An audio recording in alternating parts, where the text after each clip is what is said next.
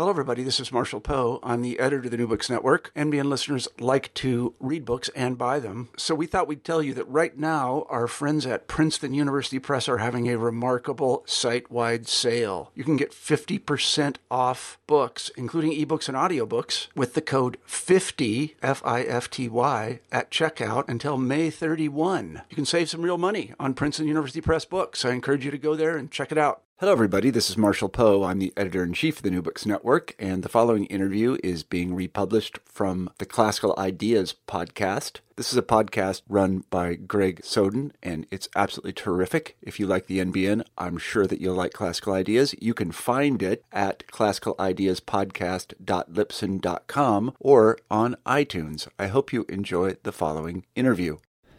This is Classical Ideas with Greg Soden.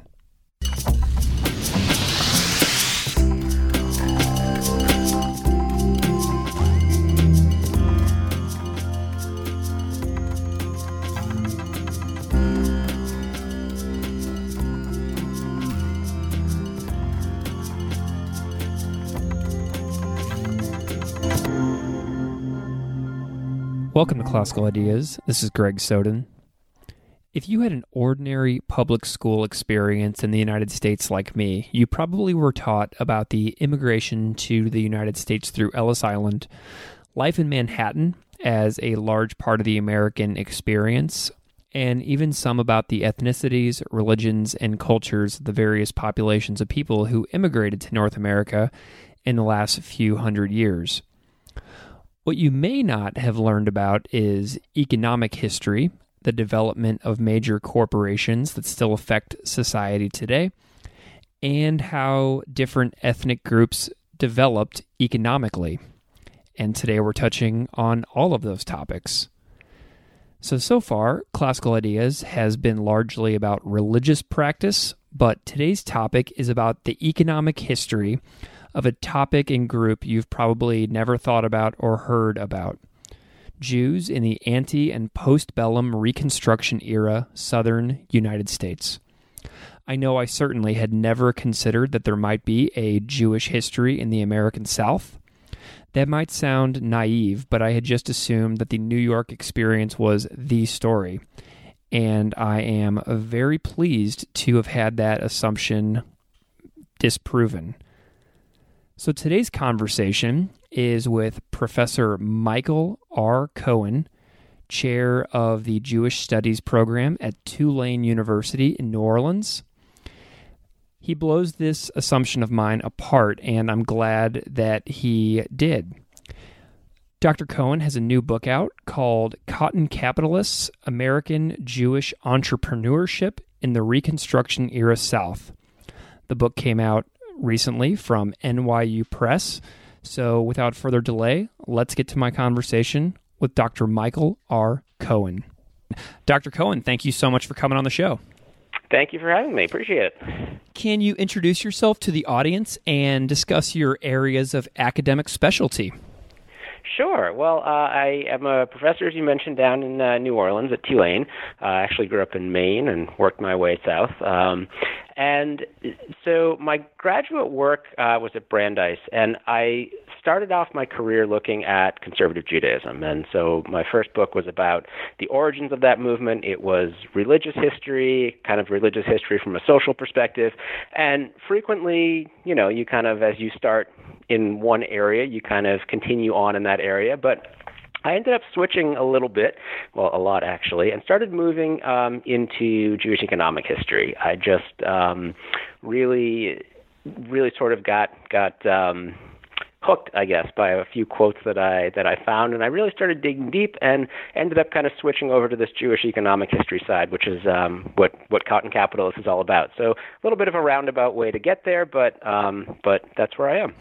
I found that to be such a compelling angle of your work as well, because the economic side is not something that I am really all that familiar with, so you are filling in a large gap in my own knowledge with this book. So I appreciated the topic and the content of the book for giving me this new perspective, because it's not something I ever really considered. So, yeah, no, I think you're right. It's just economic history has been something that we really haven't explored enough in Jewish history, and I think it just explains so many things that we really haven't been able to explain before. So I've really enjoyed kind of digging into it and thinking about problems and why they happened with this kind of new angle in mind, I guess you'd say. One of the things that really captured my attention in the book is the transformation of the Jewish people on the North American continent. So I have a big picture question for you.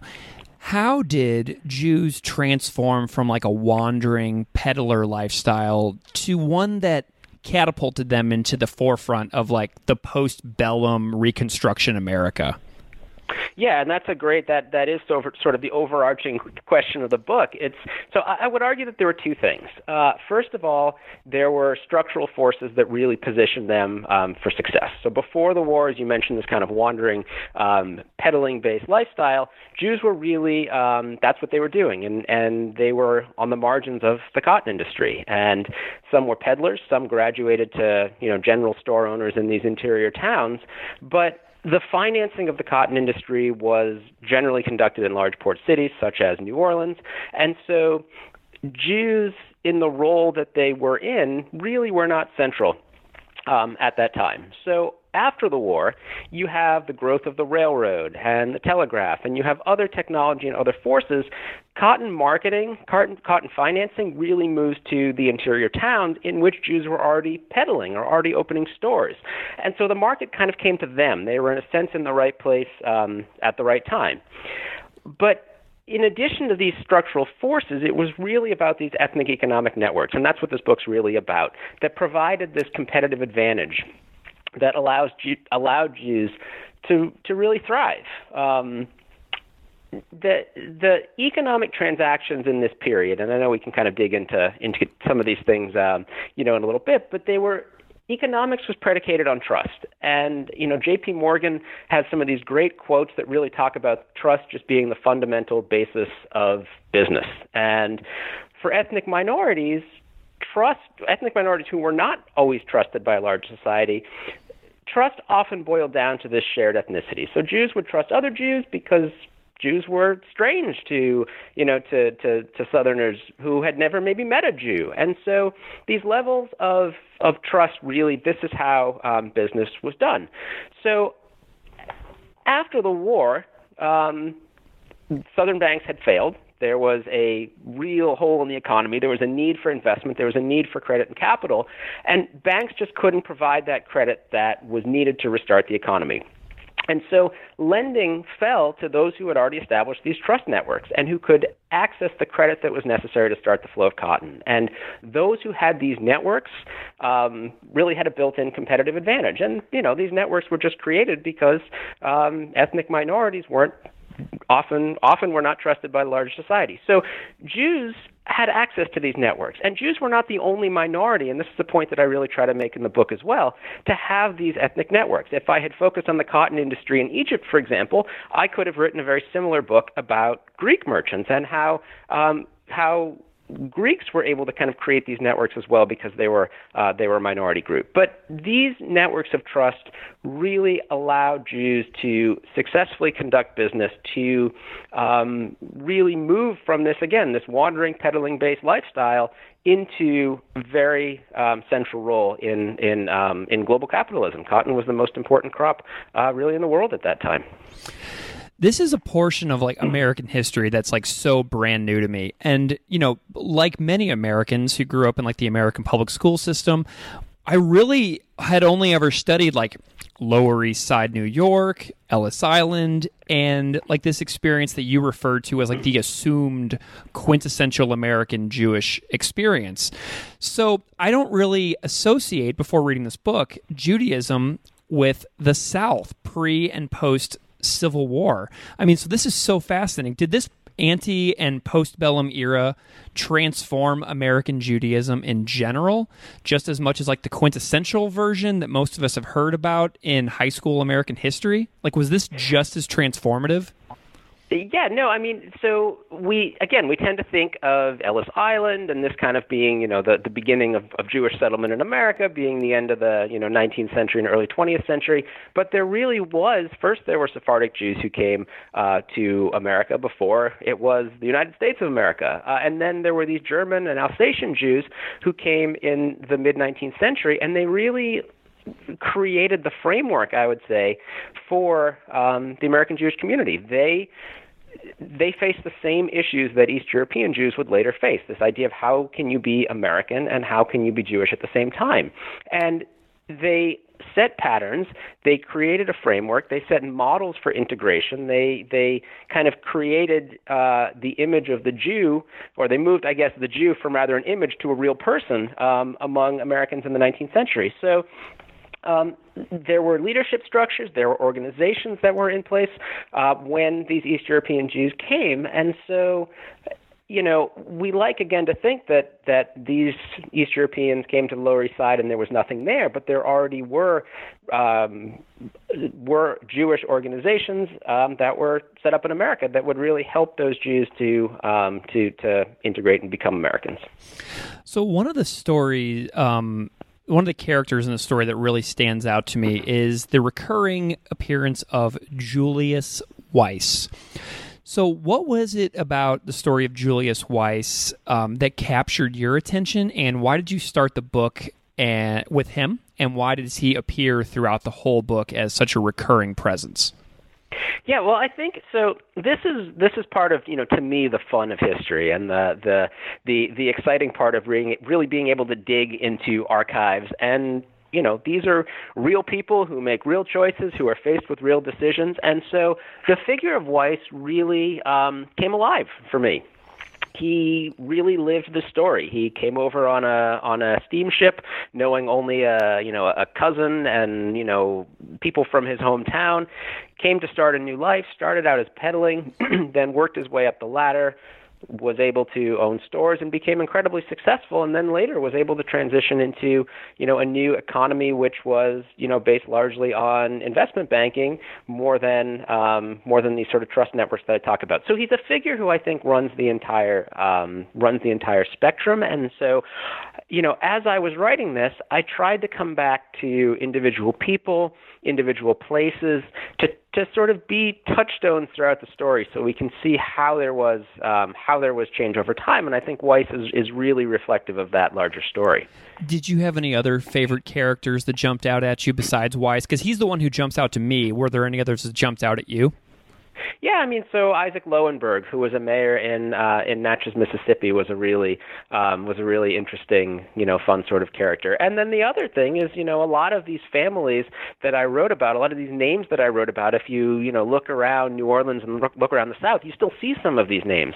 And so it was really neat and fascinating for me to start to make some of these connections when people said, "Oh, yeah, here you're writing about my relative," and so that was really kind of fun. Again, you're dealing with a couple of generations removed, but it really, again, helps to just hammer home the point that you're writing about real people.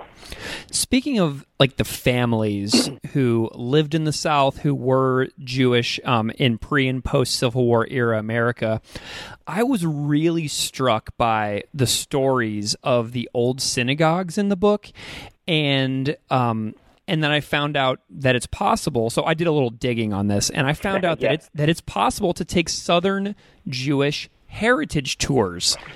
And this was so amazing to me because I do not associate Judaism with the American South. Did you do any research in the South at these Southern synagogues?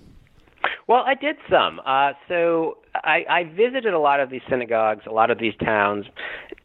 Some of them to do research, others just to get the feel of the place that that you're writing about. It's very easy to sort of get lost. I kind of liken it to learning about the Civil War and then seeing Civil War battlefields and all of a sudden things clicking in your mind. So I visited a lot of these towns to try to get a sense of the layout, to try to get a sense of who lived where.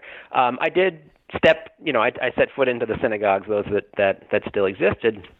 But I did some archival research in towns that had stronger archives.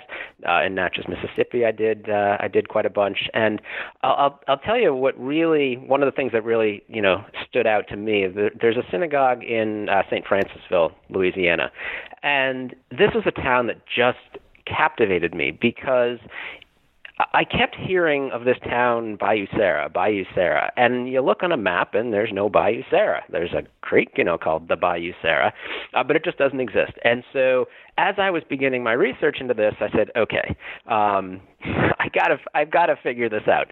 And so this town of St. Francisville, which has this beautiful old synagogue that's been restored recently, and we're actually hoping to do a book talk in the synagogue, which I think is going to be really cool. Very cool. But so this town is up on a bluff, and when you drive down the hill, there's just nothing. There's a couple old abandoned buildings and kind of a little rail car that pays homage to a railroad that once was there. Down that hill, though, was a thriving community, a huge mercantile hub, tremendous hub, particularly for Jewish life, that's just totally gone. And that was kind of one of those moments where I really felt like, okay, I'm bringing back a story here. This is a town that was, the spoiler alert, it was washed away. It was flooded again and again, and finally those residents decided to just move up the hill. So that moves a little bit beyond your question of synagogues, but I think being able to see the character, being able to see the places that these people visited and lived, that to me is so much of the exciting part about writing history. Did you have any other favorite experiences researching for the book? Were there some days in the research where but besides that, so that one that you just mentioned is so incredible. Did you have any other days where you were just kind of blown away by your own discoveries? Yeah, so, archival work sometimes is like finding a needle in a haystack.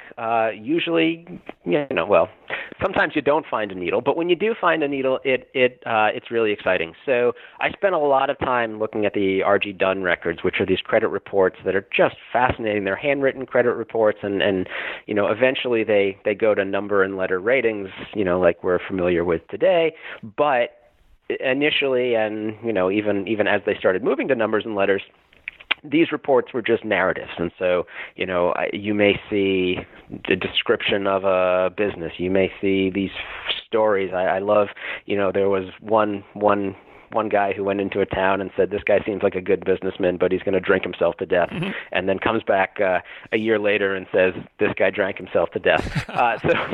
So you get some interesting stories that way. But I'll tell you one thing that really kind of one of those aha moments is I worked with a colleague of mine here at Tulane, Rich Campanella, who helped me with some of the GIS maps that I used. And I had this hunch, you spend all this time in the archives and you have so much information, and then you sort of have to begin the process of narrowing it down. And you have these questions of why did something happen? Well, when we mapped cotton production and Jewish population and railroads and rivers as these kind of transportation routes that became so important, all of a sudden, the moment we, kind of clicked submit on that map, if you will, it just appeared. And the story just appeared because I had a hunch that Jews were living in these cotton areas. I had a hunch that this is kind of what the story was, and by using mapping, boom, there it was,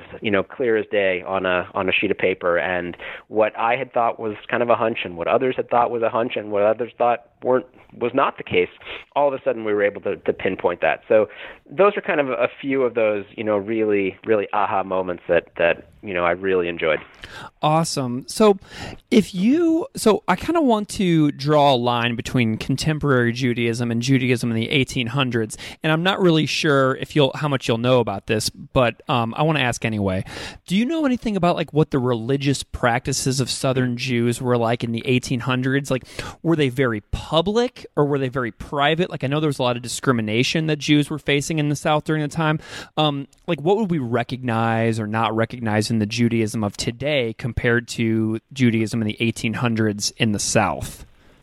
Well, so the South really comes to embrace Reform Judaism, and Reform Judaism doesn't really become a movement per se, until the institutional apparatuses, I guess, begin to emerge in 1870s, 1880s. But there was a move toward reform in the South because it fit the lifestyle. So, for example, we talk about this, peddling and moving from one community to the next. Well, it's really hard to keep kosher when you are doing that. It's hard to follow a lot of other Jewish laws. It's hard to observe the Sabbath if you are, if you're on the road and if you're the only Jew around. So, the South came to really embrace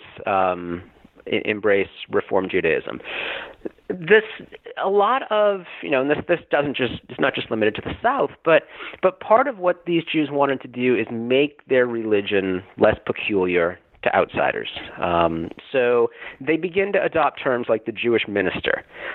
They will build synagogues that on the outside come to resemble churches, and it's they would call their houses of worship oftentimes the Jewish church. And so I think it shows on one hand that Jews are very concerned about maintaining their Judaism, but also integrating and showing their neighbors that they can be Americans, that this is an American religion as well. But if anyone's ever visited the Torah Synagogue in Newport, Rhode Island, it's one of the earliest synagogues, dates back to the colonial days. And if you look on the outside, it just looks like a house, very similar to synagogues in Amsterdam. And the message there was that Jews, we want to keep our religion private. We're still concerned about, anti-Jewish, uprisings and sentiments. And, Jews back then were not ready to really bring their Jewishness out into the public sphere.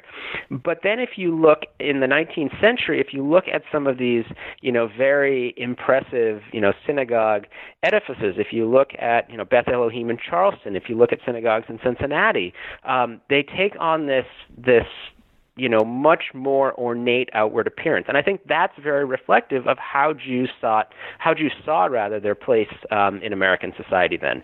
So our Judaism today still does, kind of carry a lot of the same sort of pattern, I guess, of how can you be Jewish, how can you be American, how can you adapt your religious practice so that you can kind of fulfill both of those desires. These Jews sort of largely set that precedent, and East European Jews who came to the Lower East Side faced the same dilemma, and I think it's something that we still face today. Something that I was really kind of surprised by in the book is a little less savory, and it's the revelation to me that Jews in the South were buying and owning slaves as well. Did that surprise you at all? Well, we sort of like to tell this narrative that, Jews were a persecuted people, which they were, and as a result, they better felt understood the plight of other persecuted peoples, and that would sort of translate into into better treatment. But I think that's not always the case. Jews were white Southerners, and they lived in, at this time in an era where there was a clear black-white binary. And, some people certainly opposed slavery and then later segregation and Jim Crow, but a lot did not. Jews, it was...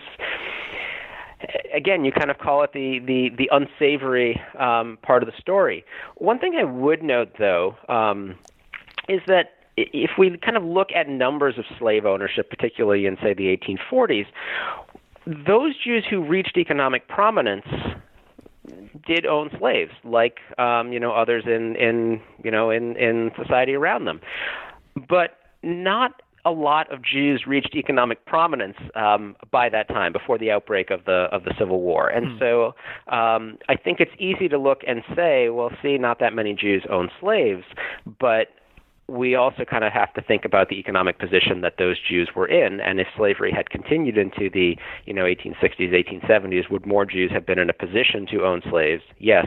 Would they have? We don't know. Right. And so, so even as the Jews in the South are being, a little more accepted, as you mentioned earlier, they still remain. There's a quote in the book that really struck me. They are integrated outsiders. And you describe a lot of like distrust and bigotry or wariness. So like when you read these things, like how far would you say we've come as a society in progress against hate and bigotry? Well, okay, so a couple big questions there. One is the historian in me, and one is the try to step out of the historian in me, which I'm,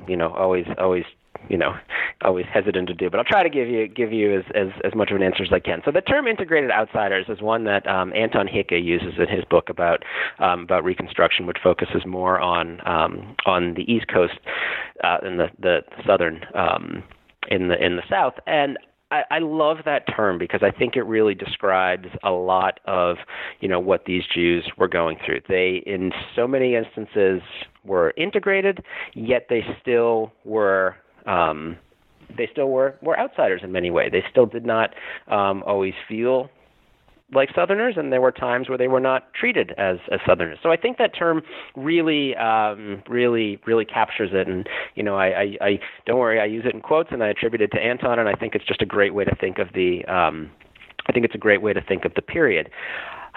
How far have we come as a society? I mean, not far enough. I think that is the that's the short answer.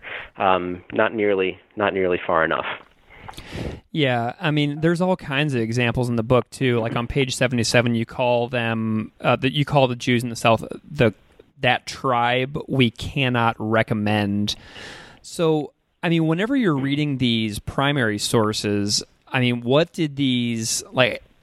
How did you find these things? Like, how did you find these terminology that 1800s white Southerners were calling their fellow merchants who they could have done business with? Yeah, so that quote, if I recall, was from an R.G. Dunn agent who was a credit reporter, and so I guess we kind of have to step back and think about the context. A lot of people had really never met a Jew. A lot of people had a stereotypical image of the Shylock figure, and here comes a Jew as a peddler. A lot of Jews did not trust these outside credit reporters and didn't want to open up their books to them, and as a result, a lot of these credit reporters didn't necessarily trust Jews. So that's the charitable explanation. The other side is there was a lot of fear of the outsider, fear of the unknown. Who was this figure? I also found, in that same sort of vein, I also found a lot of references, after the war to people who said these Jews, these northern Jews came down, in force after the war, when in fact a lot of the businesses that, were so central to the economy at the time were southern businesses. They were southern businesses before the war, and then they would establish a presence in New York. So there really was this fear of the other, this fear of, the outsider and the unknown. A company that a lot of people will recommend is Lehman Brothers. And the financial collapse of 2008 is still fresh in many people's minds. Many people are still recovering from it. And perhaps one of the most notorious examples of this collapse is the bankruptcy and ceasing of operations at Lehman Brothers. Why does Lehman Brothers matter to post-bellum Reconstruction? Well, this was really one of the quintessential firms, and it was one of the most central firms in the cotton industry. And Lehman Brothers the Lehman Brothers were Jewish. They set up shop in Montgomery, Alabama. They opened up a New Orleans branch, and they were shopkeepers. People came in and traded cotton for goods. They supplied goods. People would sell their cotton to the Lehman Brothers. And they really created, in the antebellum period, one of the strongest Jewish businesses. And they really sort of set this model because they had accumulated some credit and had accumulated capital. They had strong credit networks, and they had these connections to the north as well. So after the war, Lehman Brothers emerges in great shape, and they are really one of, if not the central firms that are helping to take European investment and funnel it down into the South to businesses Jewish and non-Jewish. They were one of those key firms that, like I said, the South needed credit. The only way they were going to be able to rebuild a collapsed economy is if they had credit. Cotton was a credit-based crop. You needed all your supplies up front. You needed, foodstuffs. You needed to be able to continue to keep an account. And Lehman Brothers was really a powerhouse after the war, and it became a linchpin to the Southern economy, in large part working with other Jews, but also working with non-Jewish firms. And whenever we think about all these firms and these businesses and these relationships that the buyers and the sellers are creating, there's this term that springs up a lot in the book, and that's the ethnic network.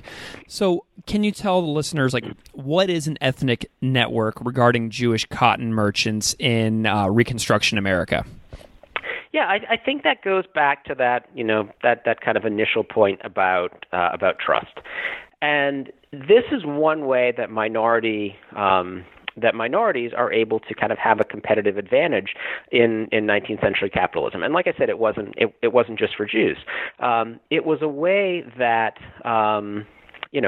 business was predicated on trust. And you would think that, okay, that means that as I continue to do business with a company, I start to trust you more and more, and so, we increase the volume of business. But that's not really the way that trust worked. And trust was often fostered outside of outside of the business world. J.P. Morgan has this great line about, I would, there are people I wouldn't lend money to, on all the bonds of Christendom, but I would give $1 million to somebody who had, not a cent in the world as long as I trusted them. Mm-hmm. And because Jews were not interacting with non-Jews, they largely had, separate social spheres. There were certainly interactions, don't get me wrong, but in terms of, of clubs that they may have belonged to, in terms of family connections and marrying within family, Jews and non-Jews were largely in separate spheres, and that didn't give them the opportunity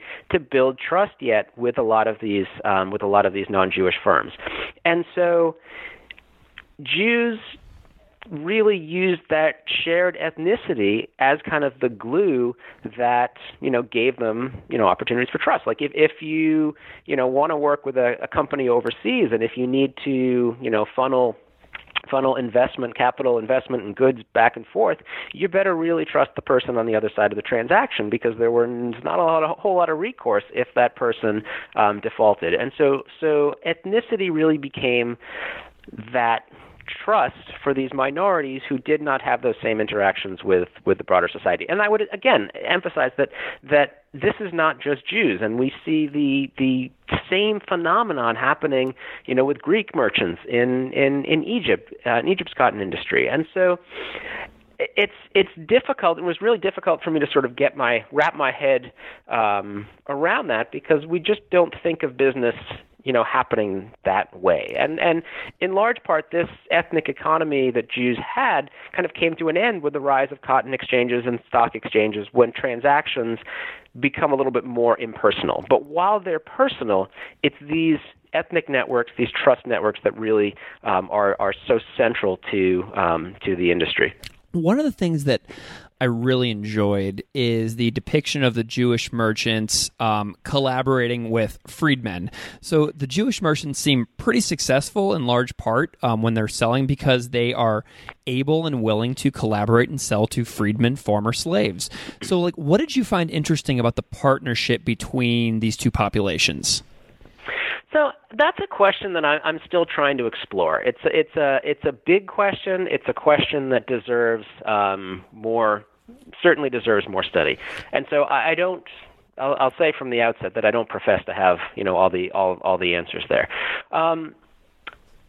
There were claims that either Jews were more lenient and more willing to cross the color line, or by some historians, by some observers, and there were other claims that Jews were particularly exploitative to freedmen, former slaves. And I think the answer, kind of similar to going back to the issue of slavery, is that I think Jews acted in large part, like everybody else. This was a system that was undoubtedly exploitative toward African Americans. It was a system that, with the end of Reconstruction, with the end of this hope that African Americans would have, land ownership, and with the beginning of eventually kind of a Jim Crow segregated South, there's no question that this system, which allowed Jews to be successful, was tremendously Reconstruction was a failure, for African Americans, and I think if we look at contemporary issues, so much of that stems from the failure of Reconstruction. But sorry, go ahead. Nope, go ahead. No, but I was just going to say that, for those who say that, well, look, so many Jews did business with non-Jews, they must have had this something in mind that made them, more willing to cross the color barrier. I have looked at some of the African American newspapers of the time and seen that non-Jews advertised more heavily in those newspapers than Jews did, which suggests to me that there was not, this willingness of Jews to cross the color line that non-Jews didn't have. So it's a situation that I don't think we have a firm answer to. It's a question that is, certainly contested, and we see mixed responses, we see mixed reaction, and there's a lot more literature to mine. There's a lot more work to do on that question. Yeah, one of the things I was really curious about is documentation from the other side. So I kept wanting to know what the freedmen, former slaves, thought about the Jewish merchants in general. Can you elaborate a little more on what you were finding, and was there any thing in newspapers that you found, or diary entries or writings from freedmen, former slaves that were writing about the Jewish merchants in the Reconstruction time? Yeah, there were some, and we see mixed images of the Jew, and I think I think there's a lot more work to be done to find more of those to help to complete the picture. I think that's going to tell us a lot more about what that relationship was like. I think that you have a lot more future projects ahead of you, don't you? Well, I'm working on an article that kind of tries to put that into context and put that economic relationship into context, that grapples with some of those questions about, again, what was this relationship like? Because it's so fraught. It's such a politically and emotionally and morally fraught question, and I think it's important to kind of go back to the sources. So The jury's still out on that one. I wish I could give you a more complete example, but there's more work to do, not only by me, I think, but others, because it's a really important question. So the Reconstruction time was a really economically turbulent time for the South, but Jewish merchants had a period of success during that time. Was this Jewish mercantile success resented at all in such a challenging time as postbellum America? Yeah, of course. I mean, success, and I guess take a step back. I think it really depends on time period. It depends on kind of the ups and downs of the economy. It depends on the ups and downs of, kind of an anti-foreigner, anti-outsider sentiment. And so one of the things that I was kind of really, I guess, excited to uncover was, and this kind of goes back to the question a little bit of digging in the archives and sort of where did you find those kind of aha moments. I found a lot of anti-Jewish sentiment. I found a lot of kind of the opposite. I found a lot of strong businesses in this Reconstruction period, and I couldn't make sense of it, and I couldn't sort of figure out, well, why does there seem to be, 1874? Why do we seem to, hear more complaints and more sort of arguments? And so I started really, putting these into a database, kind of mapping out a lot of data points, and trying to figure out, what do we see? What do we have? What happens? And so, for example, 1866 and 1867 are very poor crop years. And so we see a lot of Jews really hadn't come by that point, but we see a lot of businesses pull out of the industry. which created, this period from 1866 to 1868 rather to about 1873, where times were good. Merchants were making a lot of money. Interest rates were high because of the failures from those previous years. Laws were passed to try to encourage lending. And then all of a sudden, the merchant was doing very, very well. And that becomes a period where there is, more resentment. Then with 1873, the Panic of 1873, the market crash, a lot of Jews go out of business. And so we begin to kind of see, different examples. And I guess I'd say when a merchant, Jewish or non, when a bank or whatnot lends you money and allows you to open up a business and the business thrives, that bank, that loan is the best thing ever. But when circumstances change and the economy tanks and the merchant receives pressure from his or her creditors, and all of a sudden you see a foreclosure, then that person who loaned money is not viewed in the same sort of esteem. So I guess the point is it really depends. It depends on ups and downs. It depends on various circumstances and situations. There was kind of a period of anti-Jewish violence that breaks out in Louisiana that is again tied to this anti-outsider, anti-foreigner sentiment. How long did you research for this book? Oh gosh, that was something I was trying to think of the other day. This started, and was not a straight shot, but this started in graduate school, and I read a couple quotes from Mark Twain that sort of alluded to the role of Jews in this period in a fairly unsavory way. And I started to explore those questions a little bit more. And I ended up writing a paper on it, but it was something that I just kind of filed away and said, hey, I think I want to come back to this. So when I finished up with conservative Judaism, I thought, hey, this is the area that I want to really explore, and kind of came back to it. And so this is, at least a good, 5 years of work, I would say, and it's hard to sort of figure, you have to figure out what the story is. You've got something interesting, but you've got to figure out what the story is, and then you've got to, do the archival research and be able to, make sure that you've told that story well. So, a good chunk of time, but I've really been fascinated as I've been deep in this project. So I'm from Missouri, and I'm just curious if Missouri factored in much during your findings. So I tried to limit myself to, this kind of area, the, Louisiana, Mississippi, Alabama, these areas of extremely high cotton production. And part of it is this question of, well, how long did this take you? This could take forever. I had to limit myself in some way. So Missouri didn't come in too much. Certainly there were connections of some of these businesses to St. Louis. There's another story. There's certainly another story to be told. I think as we continue to focus on economic history, I could have told this story about lots of different ethnic groups in lots of different places, but I chose kind of this region. I was really drawn to this region because of that cotton production. So there were some economic ties to St. Louis, but I did not really push beyond that. So, Dr. Cohen, I know you have another book as well. Maybe if you can we can kind of bring this to a close today, and you can tell people like where they can find you if they want to know more about you and your range of work that you've made over the last few years.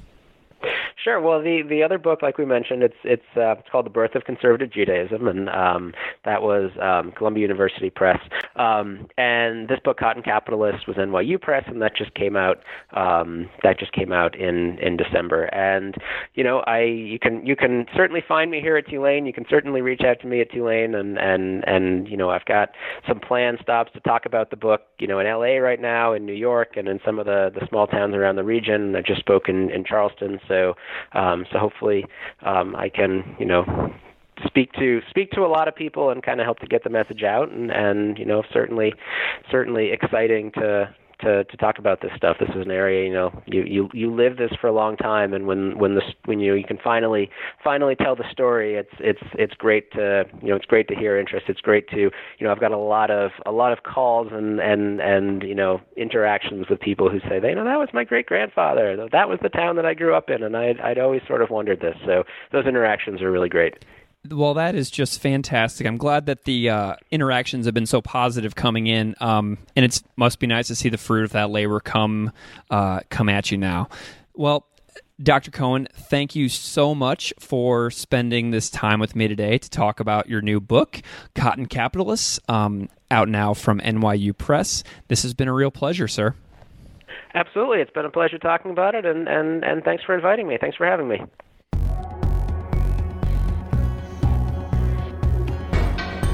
Classical Ideas is produced by me, Greg Soden. Music on Classical Ideas is performed and composed by Derek Strybig. You can find his music at www.wearewarmmusic.com.